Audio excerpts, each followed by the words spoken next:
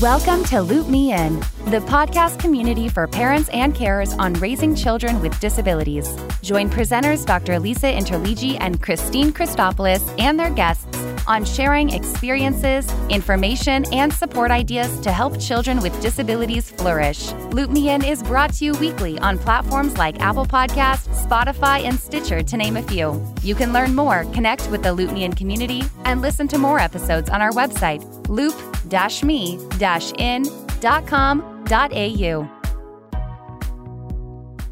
Hi, Nicola. How are you? Good, thank you. Great. Today, we'd love to chat with you. I know you've been working in the OT of pediatrics for nearly 20 years now, haven't you? Yes, it makes me feel very old. Well, I think I met you when Matthew was like 5 or 6 at Katandra School in Ormond, Melbourne, which was a very long time ago.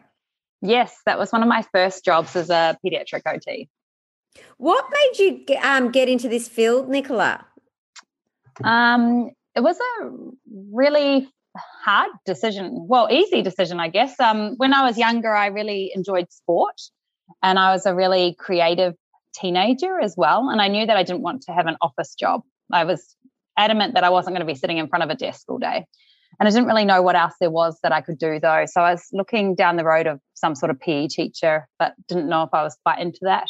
And I went to a careers expo as a year 12 student in New Zealand. I did my study in New Zealand. And I saw this big banner, and it had this little girl over the top of some soft play stacking blocks. And I went, oh, that looks like something that I could teach. That's sort of sporty and kind of creative. And I had no idea what it was, and I enrolled and travelled down to Dunedin, to the South Island from the North Island, and started OT. Wow, that's a great story. Yeah. Can you explain to everyone what the role is of an OT? Yeah, sure. So occupational therapy is actually really poorly defined. And I also remember as a new uni student, one of my first lecturers said to us, if you can explain what an occupational therapist does at the end of your course, you've passed. And I still talk to some of my colleagues and say, so what do you say to people when they ask you what an OT is? They're like, oh, well, it's so hard to explain. We're a little bit of a jack of all trades, and we cross over with some other health professionals as well. But essentially, as a pediatric OT, we focus on activities that help a child master their ability to participate in their everyday lives and everyday tasks. So we're very child-focused, and we work towards each child's skills and abilities to make those skills more appropriate, often more age-appropriate.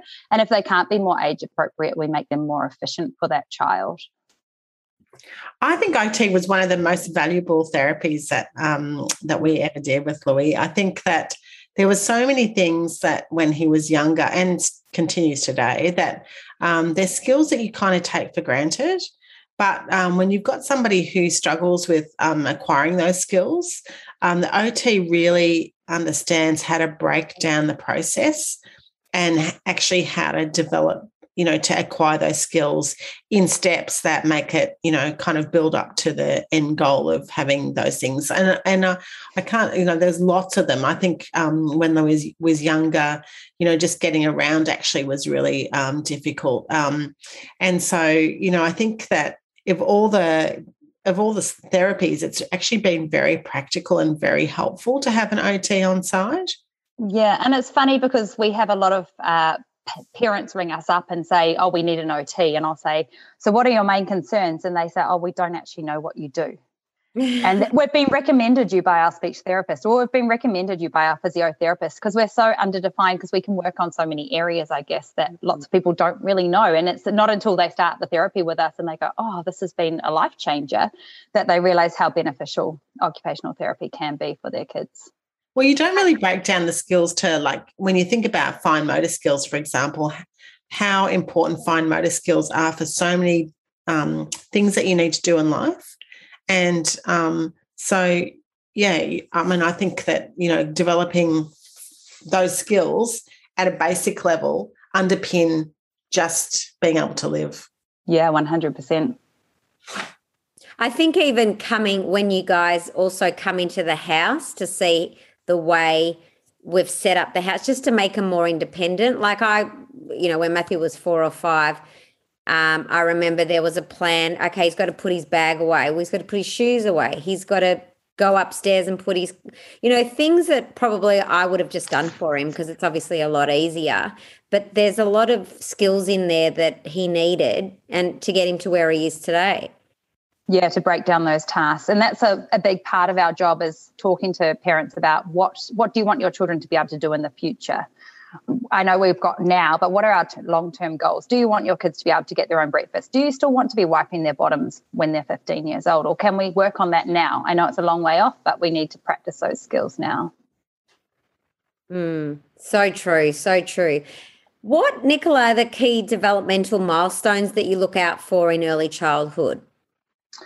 There's a huge amount of areas that we would look into, but I guess our main areas are our fine motor skills, like what Lisa was saying. So we look at hand development and how children use their hands. We look at them, how they use their hands both together, so using scissors, opening containers, being able to get their lunch boxes open for school. And then we also look at them separately, so whether they've developed their hand dominance and whether they can manipulate things within their hands. And that goes hand in hand with gross motor skills, so running, climbing, jumping, throwing, which then goes hand in hand with their posture and their ability to control their bodies and their muscles and being able to sit at a table to attend for a task.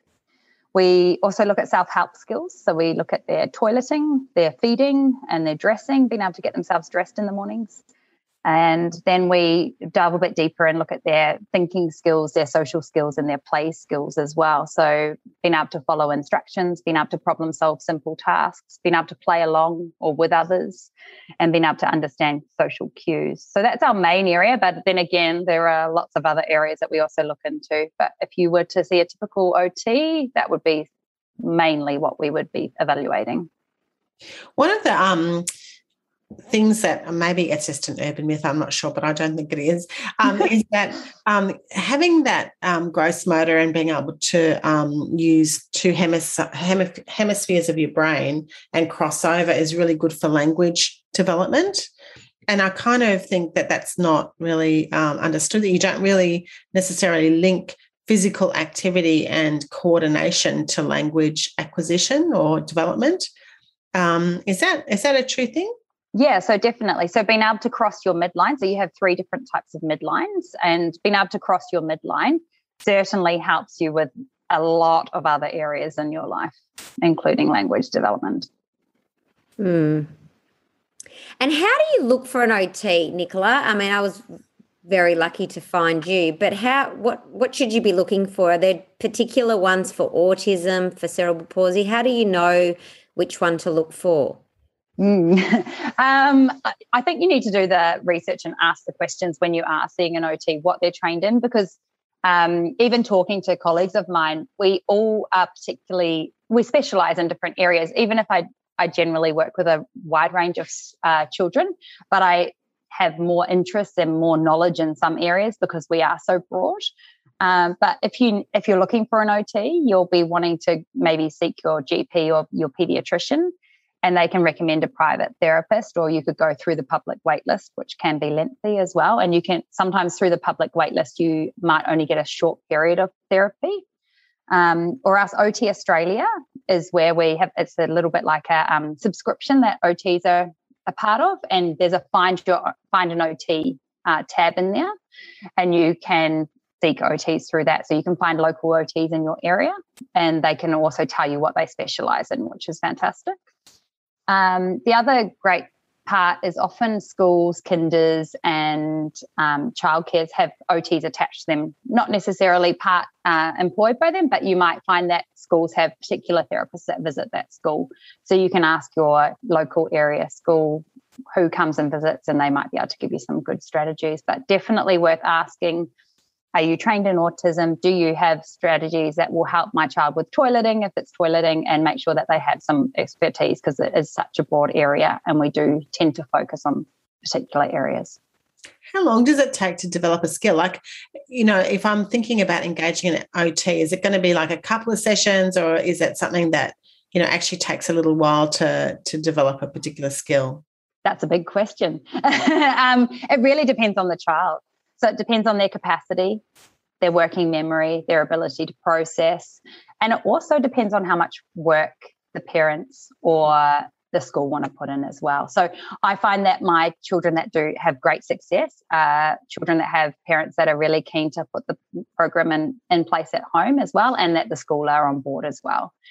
And that's the beauty of as a OT myself, I work community-based, so I'm in the school, I'm in the home, so parents are seeing what I'm doing, they're seeing how I'm modelling, so they can then follow that up at home as well, and they'll get the best results. Yeah, I think that's the important thing, isn't it? Showing the parents as well as obviously helping the child, because they're the ones that are going to be there the next 6 to 7 days per week teaching them. That's exactly right. And 1 hour of OT a week is not going to transfer those skills across into everyday life. It really needs to be practiced every day. And we try really hard as OTs. We know that everyone has busy schedules as well. So we try really hard to integrate what we want you to practice into the everyday routine. So whether it's, I need you to practice some upper body strengthening. So I'm going to get you to do animal walks from your kitchen to your bathroom to brush your teeth, instead of making it, we've got to do OT practice again, because we know that that's really laborious for parents and for children as well. So we try and embed it into your everyday routine, so it makes it a bit easier to remember and also to be able to be consistent. Yeah, so true. And moving on, Nicola, from early childhood, how does the focus change as the population group that you're teaching get older into their times? How does that change? So we continue to focus on improving their independence and tasks that are meaningful to that individual. So, and again, it would depend on the person's ability level and what their life is looking like moving forward. So it could be, if they're a teenager, we might be looking at helping them support at high school, getting them ready for high school, managing, keeping a diary, organising belongings, navigating the big campus change from primary school to secondary school, breaking down their large projects that they're getting, or even organising their homework. Or it could go to getting them ready to attend a day program in the morning, or complete their hygiene tasks. Meal preparation, they might have some goals around being able to make an afternoon snack. We look at travel training, helping them learn how to read time and read timetables and manage maps. Mobile phone use is a big one that we look at, breaking down the steps and how to use a mobile phone and how to communicate with friends and family, and what would happen if we needed to meet someone and they weren't there when we met them. So all those incidental issues that they have. Community access, and then also looking at domestic jobs around the house. What sort of things are they going to need to do if they might be living semi-independent or independent later on in life? Again, it's really depending on the child's goals and the child's needs in the future and their abilities. I do remember that last year when we went through COVID and I had carers, and I remember saying to you, I just don't know what they can do with him, because obviously they couldn't really leave the house. And you had a schedule on him making a milkshake and just breaking down, well, how does he make a milkshake? And just because you've kind of got to teach the carer as well what to do with them. And even you suggested Matthew grabbing the mail every day. Just little chores around the house that he could learn and do around the house, which we probably wouldn't. We just do those things, so we don't know to teach them as parents. That's exactly right. And like I said before, it's thinking about, right, if I'm not going to be able to do that in 10 years' time, what can he do for himself? What do we want him to be able to be independent with? I don't really want to be making him milkshakes every day. It would be really great if that's something that he loves to do, to be able to do that himself. And that's a motivating task for Matthew as well. So he's keen to do it. Yes. Because you want to be successful, don't you?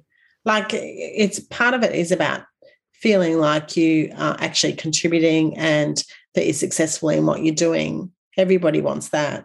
And yeah, so that's exactly right. Yeah, so if there's a payoff at the end, there's a milkshake and you feel kind of proud of yourself that you've made it, and then you can drink it, you want to make another one.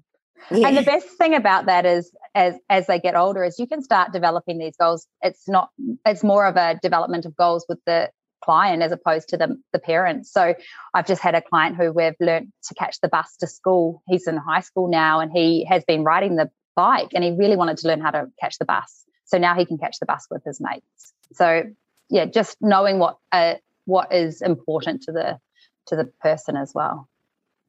Yeah, there's really so much there, isn't there, that for forever and a day they're going to learn from an OT, aren't they? Yeah, it can often be a really long-lasting relationship with an OT. Yeah.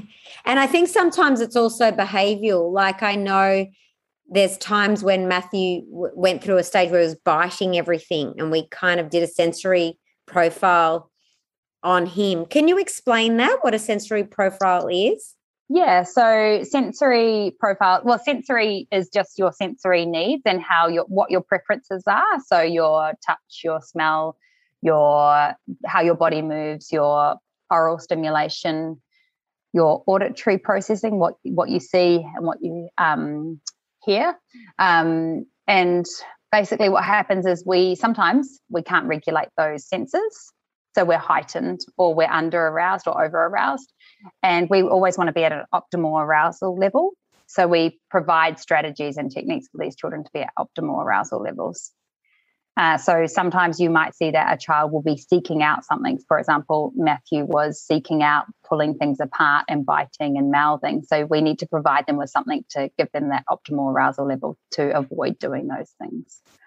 Lots of heavy. We found that massages with Matthew really worked really well. So when he has a massage from his massage therapist, we knew that deep pressure was really calming for Matthew. So we know that after those sorts of experiences, he's much happier. Gosh, it's fascinating, isn't it? Really, it's so there's so much to think about. Yeah, and I guess with sensory, some of these sensory needs are not needed to be changed because we know that some things, so for example, if a child likes to tap their legs constantly and that keeps them aroused, it's not really impacting anyone else. It might be noisy or it might be annoying to other people, but it's not impacting anyone to the point where they're going to get overly frustrated by them. But if they're smearing their feces all over their bodies, obviously that's not appropriate, so we need to change that. Yeah. Yeah, so really interesting. Where do you start? Like, if you had a child with a developmental delay or prior to diagnosis or a disability, a young child, what is it that you think you should start with? In terms of what area we look at? Yeah, like are you calling it OT because you kind of don't really have an idea of what you should be working on? It just kind of saying, well, I think I need an OT because it is so broad, the benefits that the child could have, and find an OT and just get an assessment. Is that what you, or do you wait for an issue that you think is problematic or needs working on? No, definitely not. So you'd have, you could easily get an OT in that stage and you would have them come out and I would go through some of the domains that we look at. So I'd say, okay, so self-care, Lisa, how does your son manage the toilet? And you might say, oh, actually, he doesn't do poos in the toilet. He only does it in his nappy. Oh, well, that's something we can work on. Yeah, so we'd go through everything. How does he eat? How does he use it? Does he use a fork yet? Does he scoop his spoon? So even if you don't really recognize what the goals are, we bring up a whole lot of areas that we need some support or we need some practice in, and then we make some priorities out of that. Okay. Interesting you bring up eating because I wanted to talk to you about your new program, Mealtime Matters, which both Louis and Matthew attend. How did that idea develop? Yeah, that's my new little baby project that I've been really enjoying doing. So I found that I've got a lot of clients like Matthew who I've had for many, many years, and they've been over therapized, had lots and lots of therapy as a younger child. And it gets to the point where sometimes I think that individual therapy isn't as beneficial for these children because they need to have some socialization as well. But we still have lots of goals to work on. And we felt that there was a bit of a gap for these young adults, I guess. So we looked at creating this group called Mealtime Matters, and it's mainly a social skills and community access. But it's a really big thing because it works on a therapeutic experience. So they're not just going out and having fun and socializing with their friends, but they're actually working towards their goals for therapy. So every participant that attends this group has at least 3 goals that are individualized. So some might be working on socializing and ordering at the desk their food, and others might be working on table manners and knives and forks, and it can be completely individualized to that participant, which is fantastic. But I guess the overall arching goal is that they're building connections and relationships in a normal, typical, we're actually at a pub and around other people. So they're socializing with patrons and they're learning how to be part of the community without their families, which is fantastic. I think it's an amazing, even the dropping off outside so they don't feel like they're getting dropped off by their parent to go into a restaurant. They're kind of walking in themselves. Well, they think they're walking in themselves, but obviously you've got someone outside going in with them. I think it's a fantastic concept. Yeah, and we think that, well, we're really enjoying running it, and we come out of the session saying that was so great, and we're seeing big improvements in a large number of their skills, even some of the skills that that aren't their typical goals. And the kids, well, the young adults seem to be wanting to come back every session, which is fantastic as well. They just haven't been able to, though, have they? Yes, COVID has prevented that, unfortunately. Yeah. Have you got a funny, like I often think about funny things that Louis has done over his lifetime because they change. And I remember when he was younger, when he'd finish his meal, he'd throw his plate and his cup at us. And we'd just duck at the table. Have you got some funny stories without naming names? We don't want you to do that. Where you've had success stories, like I think that's a funny one. Another one was when I gave him a boiled egg one day and I turned my back and the whole egg was gone, including the shell. So, there must be some, funny stories where you've had some good outcomes and it's been a relief for the parents. I'll tell you a funny story. It's from when I was, it's not a funny story. It's probably quite traumatic for the parents, but I was probably quite a young OT. I'd only been a therapist for a few years, and I had this little boy who used to smear himself with his feces, and it would happen every day. And I said to this mum, I don't know what we're going to do. And we did the sensory profile, and I could see he was seeking this need for this feces all over his body, and he would smear it completely head to toe all over himself. So I said, I wonder if we could try chocolate yogurt. And she looked at me like I was absolutely insane. But anyway, the next week, I turned up with a kilo of chocolate yogurt, and I took him outside and I said to him, smear it all over you. And he had the best time. And his mum said that he didn't need to smear his poos anytime. So once a month, she'd go and buy chocolate yogurt and she'd take him outside and he'd smear it all over himself. And he never smeared his feces again. So he's happy with once a month? Yeah, because he got the need, because obviously when he was smearing his feces, his mum would say, stop, you can't do that. That's disgusting. So it was not allowed. But when he was allowed to do it, he could get the satisfaction and the sensory need that he needed. So it decreased his need to do it every time he did a poo. Yeah. Wow, that's amazing. Yeah, but there's some parents that look at me when I suggest things and they go, oh, really? And then they'll say, oh, you know how you suggested that?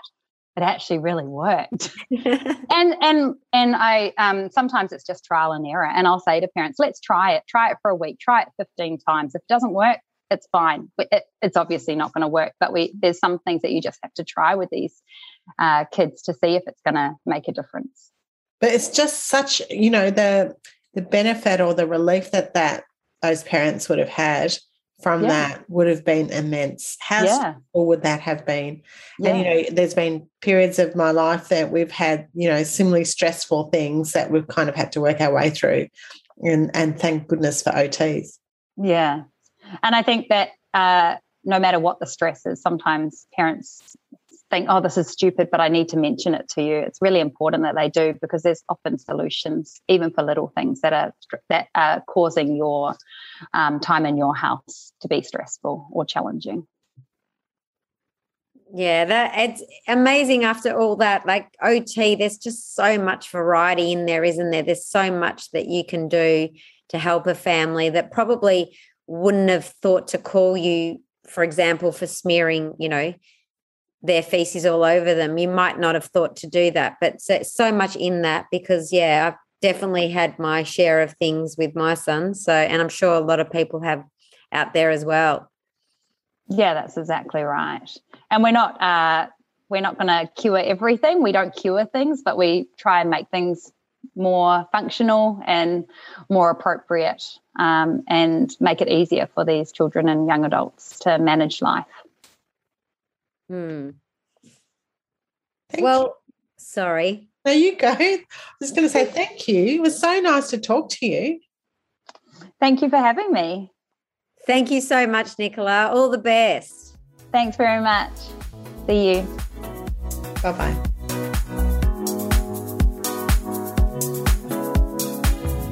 Thanks for being part of the Loop Me In community today and joining our conversation on raising children with disabilities. Join us for the next episode on some of your favorite platforms like Spotify and Apple Podcast. If you would like to support us, please recommend the Loop Me In podcast to your network of parents, carers, and providers. If you would like us to cover a topic or invite a guest to chat, please email us at contact@loop-me-in.com.au or go to our website at loop-me-in.com.au. If you've got any feedback, please let us know so we can improve and cover issues you want. And of course, if anything in the podcast today has raised concerns for you, you can contact Beyond Blue on 1300 22 4636 or Lifeline on 13 111 4.